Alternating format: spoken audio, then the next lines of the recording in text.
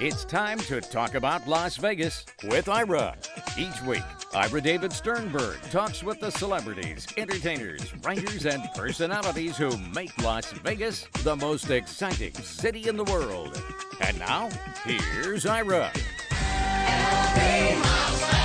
Anything you want us to be, bring us your fantasy, LV. My guest is Gordie Brown, starring in Lasting Impressions at the Golden Nugget, Las Vegas, Tuesday, Thursday, and Saturday. And I should say Tuesdays, Thursdays, and Saturdays at 7:30. For ticket information, go to goldennugget.com. And for everything about Gordie Brown, go to gordiebrown.com, and you can follow him on Twitter at Gordie Brown. And Gordie, welcome back to the show. I appreciate being on, Ira. It's always fun talking with you because I'm not sure who I'm always talking with. It could be one celebrity, one singer, one entertainer, and you. Yeah. So, You never know. At this hour of the day, it's probably just a couple of characters. I'm usually asleep Elvis hours, if you know what that. Well, if I you appreciate- remember what that means. I Yeah. do, yes, absolutely, and I appreciate you getting up in order to do it. So we're recording Oh, you obviously bet. ahead of time. You so. bet. Excited to be on. Just a little brief background for those of you who may not know. Gordie was born and raised in Montreal, Canada, or Montreal, Quebec, or Quebec, I guess is the correct pronunciation. Quebec? Good. Yep. Quebec. And you began your career as a political cartoonist, which is fascinating to me because we talked about this before, where you went from being a political cartoonist to being an entertainer and a great impressionist and a singer and actor and writer and everything else.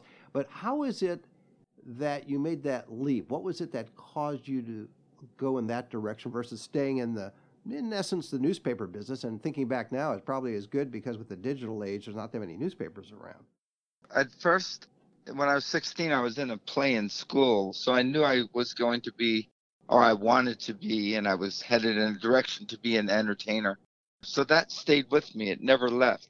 I was a janitor. Somebody saw me drawing somebody, and they loved it. They made a photocopy of it. They started saying, I'm the guy who did those drawings. Somebody then said to me, you need to be a political cartoonist. I kind of had to look in a dictionary what that was at that time in my life. Then I got a mentor who was the local political cartoonist for the Montreal paper. And my parents were moving to Ottawa. In the meantime, I had become more known because I started dabbling in political cartoons. There was an opening or there was a newspaper starting in Ottawa. So I moved along with them and ended up getting the job there. So with that, I'm doing all these drawings in the political realm, I guess, every week. It was just once a week. But it never left me that I was going to be an entertainer. So even though I was gaining success as a political cartoonist kind of rapidly, I had always still in my mind I didn't know what kind of entertainment I would be involved in, whether it be acting or comedy or in a band, singing and songwriting and stuff. And so at that moment, I guess, along that period of time, Rich Little was performing in Ottawa, and I was hearing always about him that he was from Ottawa. So I went to go see his show. It was just me. I bought one ticket, sat in the front row, and as he was doing his show, I was like, well, there it is. There's everything. There's comedy, there's acting, there's this ability to move and be an all one-man showmanship type of performer that I had kind of a bell go off, and that's what I'm going to do. I'm going to learn impressions that incorporates all these aspects and different elements that I envisioned. So it was right before me. I said, well, there it is. And so I made Rich my mentor, and I started heading down that road of learning impressions. So he's obviously aware of the impact he had on you at that stage. Oh, for sure. Yeah. I wouldn't leave him alone in the earlier days. Just knock, knock, guess who? He always knew who it was. Yeah. So once you decided to go down that road, do you remember the first impression that you worked on and then the first impression that you felt was at a level that could be professionally presented? Yeah, that was Elvis. Elvis passed away all around that same time where I knew I wanted to be an entertainer. So Elvis was my first impression that I remember. even the talking elves, man, because I'd watch all of his movies. And it would just come on out. I didn't know why, but there'd always be a time where he just starts singing out of the blue. But that's the way. That's the way. I always thought he was an actor and that he just sang in movies, actually, you know. And my brother had come home with an album of his that I would, while he was at work, I would play endlessly, and I realized that he was a rock and roll star, and then he became a motion movie star. When you started to work on the various impressions, and you do so many, did you ever take a count as to how many you do? If I'm doing Donald Trump, I would say it's in the billions, okay? But it's not. It's probably around 100. You know, I remember I stopped counting around 100. Yeah. It used to matter a lot. Like I remember in about 5 months I had learned 50, and then I had no jokes for them, so I started to work on comedy. Right, then the writing started, right. Yeah. Initially I would repeat what Rich Little was doing, but I would always tell people, oh, Rich Little wrote that and Rich Little does that. You know, I remember having to say that after everything I said. Well, at least you had integrity, because a lot of people would take material and not say that. So no, I that's always had integrity. Yep. Is the process for learning each impression, is there, because the show is called Lasting Impressions, again, Gordie Brown at the Golden Nugget, Tuesdays, Thursdays, and Saturdays at 7:30. What is there, the process for learning these impressions the same for each one, or do you vary it depending on whether the person is just a talker or a singer? Sure. I noticed that I was wondering why I was learning a lot of singing as opposed to the talking. Like I was more pulled initially in that direction. And it's because singers, it's a controlled, you know, they're singing the verses, they're singing the words, the verses, and it's a controlled melody. So you can latch onto that melody and also the tone. And then within that, hopefully what makes them really unique is their phrasing or their different aspects of their voice within that tone. Like they might be more of a thin voice, or they might have more guttural sound, and you know, so there's something to grab hold of. And I guess in the 80s there was a lot of uniqueness of that going on, whereas I find it less nowadays for some reason. I don't know. I've heard that from other impressionists, that, and even Rich Little references it, that there were distinct voices in even going back to the 30s, the 40s, the 50s, the 60s. And then it started to flatten out, and everyone sort of sounds the same. Not the same, but Midwest, or just a flat affect, whatever it is. It's not quite the same. So how do you, as an impressionist, how do you adjust for that, or how do you address it when you have people who are well known to the public that you would like to do an impression of, but they don't necessarily have a distinctive either singing voice or speaking voice? You just, well, at my age, I just forget about it. I move on. If they got nothing for me, then I move on. That's great. You know, the My Pillow guy has more definition and things to grab within his way of speaking than most actors nowadays. That's not to say that they're not bad actors. It's just that as an impressionist, somebody like the My Pillow guy, Mike Lindell, has more something to grab hold of than some terrific actor that's up and coming. So what that tells me then, Gordie, that you can find these voices. It may not be in the typical or stereotypical entertainment realm, but you will find them in an infomercial, or you'll find them as for sure. They're still out there. Oh, the characters are still out there in the world for sure. But unfortunately, for people that want to find success in doing voices and to make good money at it, if you grab a hold of those ones that nobody really knows that you do really well. Exactly. Yeah. Obscure. It isn't going to be too much bang for the buck. Well, with Rich, it is what it is. Exactly. When I've talked with Rich Little, he's been on the show many times, one of the voices I ask him to occasionally do is Herbert Marshall, the actor.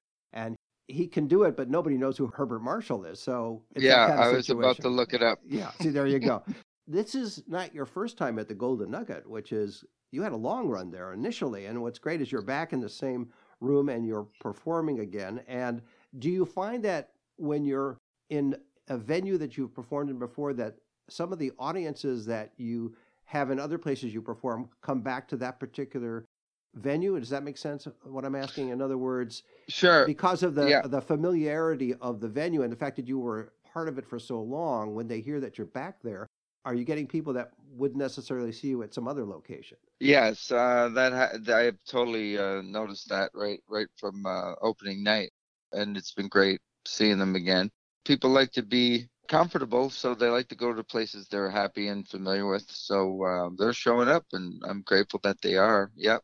When you do your impressions, do you ever do an informal survey of your audience to see which impressions are the favorites, the crowd favorites, so to speak? Or do you just decide on your own, I'm going to do this, and in this order?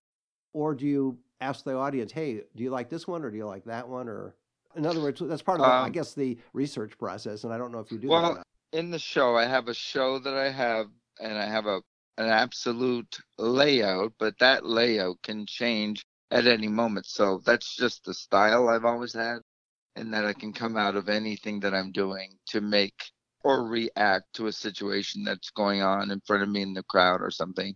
So I always had that freedom of mind to go out of the order and then to get back on track, because I do have a show. So I do have beginning, middle, and end of a show, but I have it. I guess my style is to have that ability to come in and out whenever I want.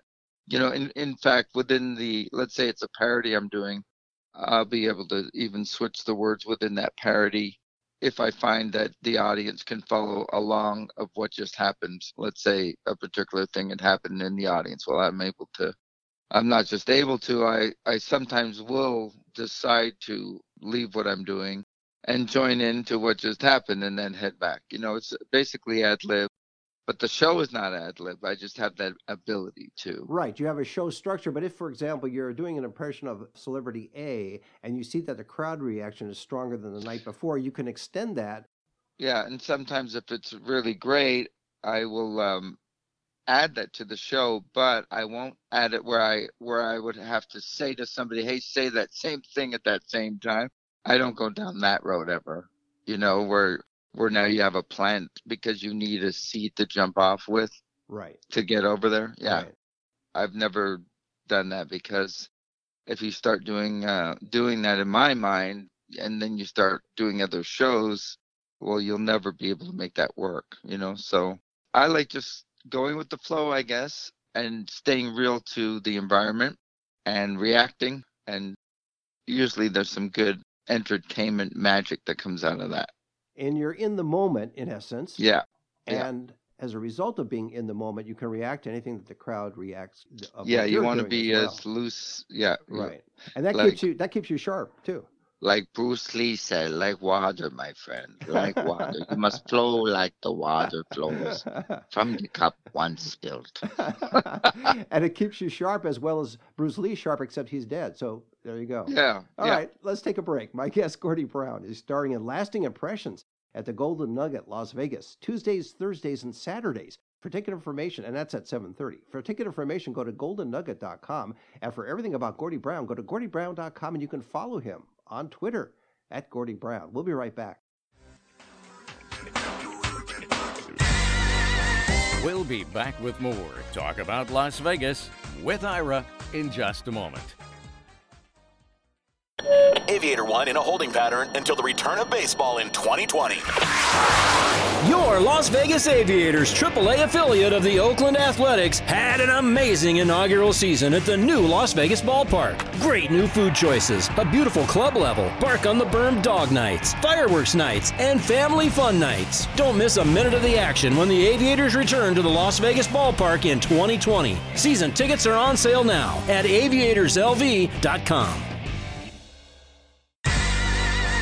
Now let's get back to Talk About Las Vegas with Ira. Welcome back. I'm talking with Gordie Brown. He's starring in Lasting Impressions at the Golden Nugget, Las Vegas, Tuesdays, Thursdays, and Saturdays at 7:30. For ticket information, go to goldennugget.com, and for everything about Gordie Brown, and that's Gordie, Gordie Brown, go to GordyBrown.com, and you can follow him on Twitter at Gordy Brown. So that's a lot of Gordy Browns going on there. And you've picked that color, and you're staying with it, Gordy. So there you go. Yeah, I was on Letterman at one point, and Paul Schaefer was going, Gordie Howe, Gordie Howe.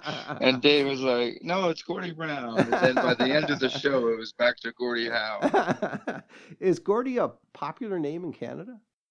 Well, it was my dad's name and my dad's name, my grandfather's name. Right. So you got to keep it. You got to keep it. It was popular within that realm. Right.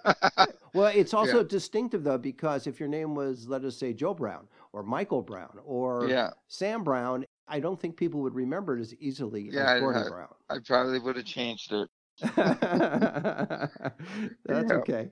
When you look at your range of impressions that you do, and again, you do more than 100, was there one that got away, so to speak, or one that just took too much time and effort and wasn't worth it for the payback from the audience reaction or for the entertainment? Oh, yeah, there's always those. Yeah, you have a percentage of hit and miss for sure. And I've done Seinfeld in my show, and I've gotten a reaction, and then I let it go. It's just certain things or certain people that I do let go of, and then I come back to.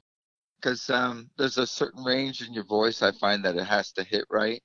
And if your voice isn't perhaps loosened up at that show, there was a time I was smoking cigars where my John Wayne impression would be incredible, but my Leno impression would suffer greatly.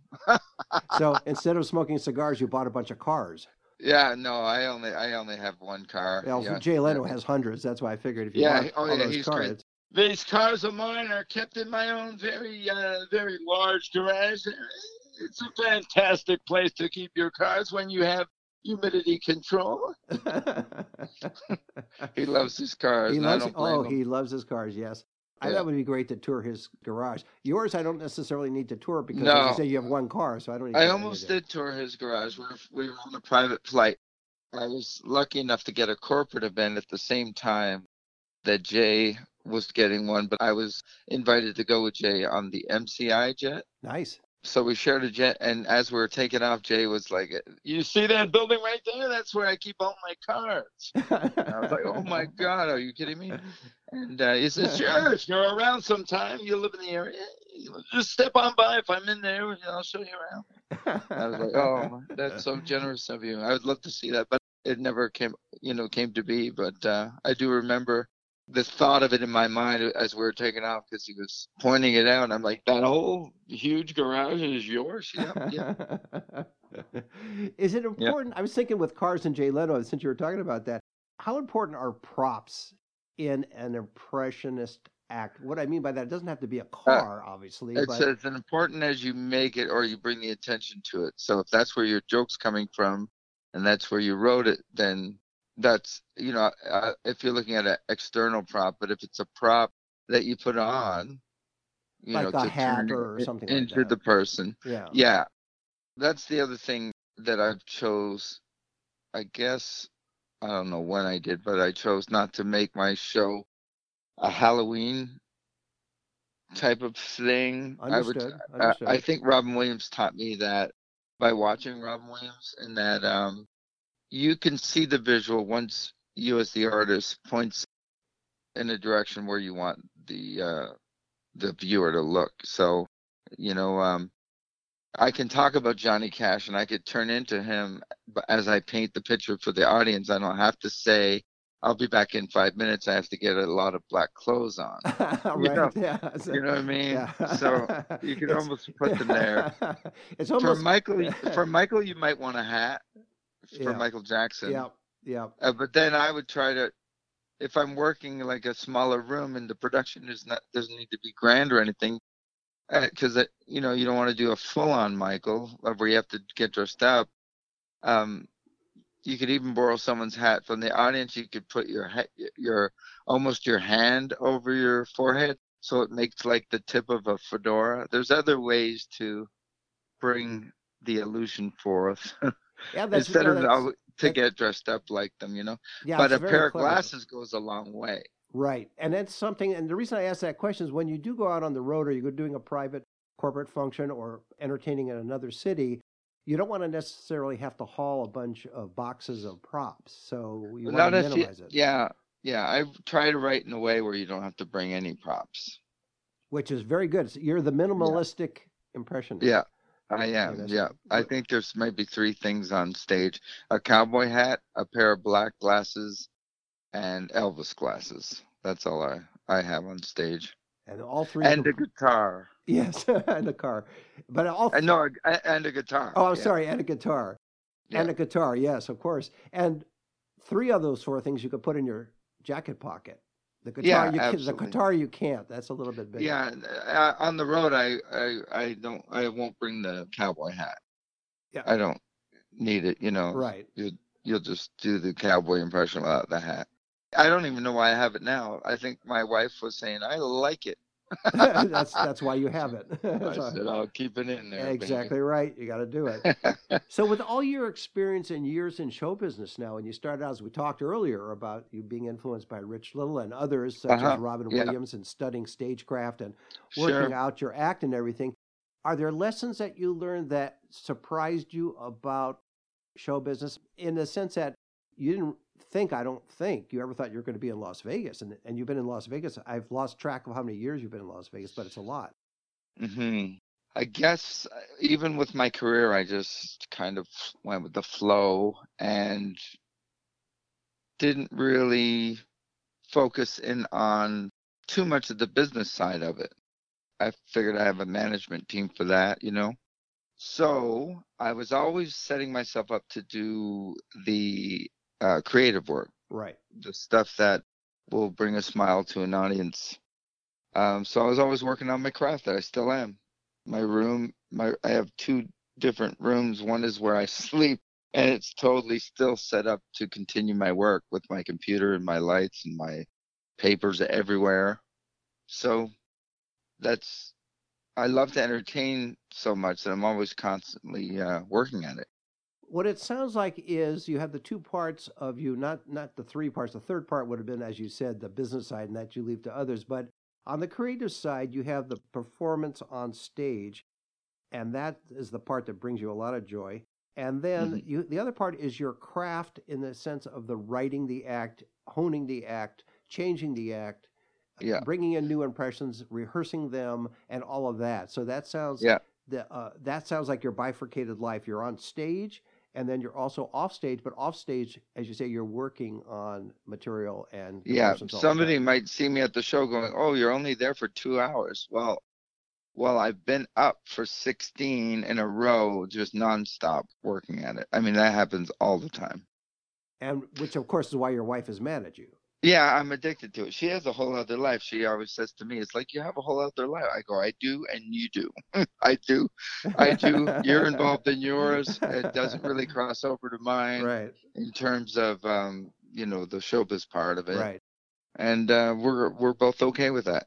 Yeah, Yeah. I can see that would make up for a strong marriage because you don't want to Yeah. have total involvement all the time, and it's sort Yeah. of living above the candy store type of thing if you do it Yeah. that way. And so Yep. some couples can do it. Some show business couples can do it, but when you know you can't, it's best to do it. I think your approach makes sense to me, and you keep it all separate.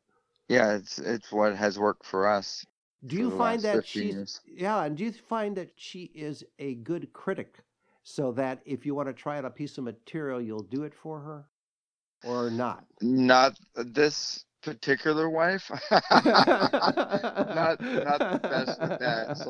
So I've learned to not go Right. there with it too much. It just never works out. It's gonna come to a crash. Well, The first wife, which she's the second wife, is fine with. She knows that the first wife did have that ability, and I can still go to her and ask her, "What about this one?" That's pretty good to So, have that but in relationship. between, I've had a couple of really great assistants that I would go to work with, and they were absolutely the right pick because they did have that ability, and it's very important to have around you. To be Yep. able for someone to look at you as objectively as possible and say that's not working Yeah. or that needs to be Yeah, stronger it's or whatever. Yeah. it's gold. It's absolutely gold in anyone's career, I'd imagine. That's what we all need is not a yes person, somebody that gives you valuable truth. Yes, absolutely. And that's how you grow and change. And Yeah, and get Yeah. better. Yeah. When you look at your list of 100 plus impressions and you were forced to, by me, to pick the top 3, would you have a top 3? I've been loving Pacino. Well, I'm getting tired of De Niro. But Pacino and Nicholson are still, you can't lose. And De Niro. I mean, those are the ones where you just can't lose. Like the audiences just love them. So the mass audience just loves them. So those would have to be the top talking ones anyway. So those are the top audience favorites. What about the top Gordie Brown favorites? Well, it's still Gary Shandling. Okay. I miss. Right. But, I've just turned into Gary Shandling, and he was such a great comedian and one of my very favorites. And fun to do, and it's kind of like my go-to when I ad lib. Sometimes it'll come out as Gary, which is really funny.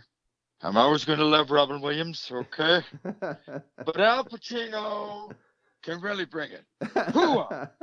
The guy's got the right sound for me. That when I have a cigar, I know that voice is still going to be there.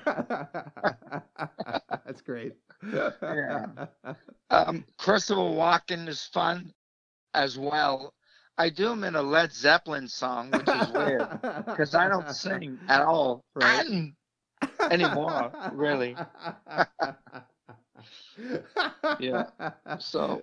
Yeah, he is fun to do. He's fun to hear you do, and he's fun just to that accent is so unique in that sense. So.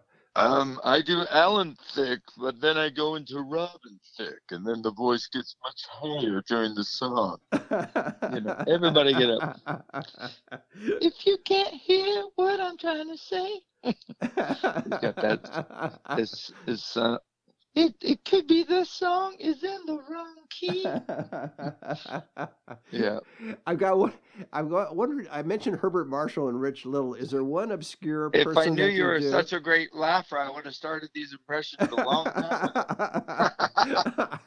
I enjoy your impressions, so I have to laugh. It's great. Oh. So is there one that, just like Rich Little had Herbert Marshall, is there one obscure one that you do that you don't care if the audience knows it? You don't necessarily have to do it on stage, sure. but is there one that you really like for yourself that's obscure? Let's see. I'm sure there is. There's people like this that I do like. Hello, Gordie. I don't know if you remember me, but my name is Israel. I'm calling to say hi, and I hope that we have a chance today. Don't always just have to talk to your machine. Let me know when you're home, and I've left my number, so please call me back. Yeah, we have fun just changing it up every chance, every time it occurs to me. I guess I can go into a different voice. Well, that's a great way to leave it. My guest has been Gordie Brown. I still do Jim Stewart in the show in a new way. Yeah, the people still like the golden oldies. Oh yeah, there's no doubt about it. No doubt about it. Yeah, yeah. Well, my guest has been Gordie Brown, as well as Jimmy Stewart and others, starring in Lasting Impressions at the Golden Nugget Las Vegas Tuesdays, Thursdays, and Saturdays at 7:30. For ticket information, go to goldennugget.com, and for everything about Gordie Brown and everybody else that he inhabits, go to gordiebrown.com, and you can follow him on Twitter at Gordie Brown. Hey, Gordie, thanks for being on the show again. Yeah, Ira, thank you for having me on. I really appreciate you. Thank you. See you next time. You've been listening to Talk About Las Vegas with Ira. Each week, Ira David Sternberg talks with the celebrities, entertainers, writers, and personalities who make Las Vegas the most exciting city in the world.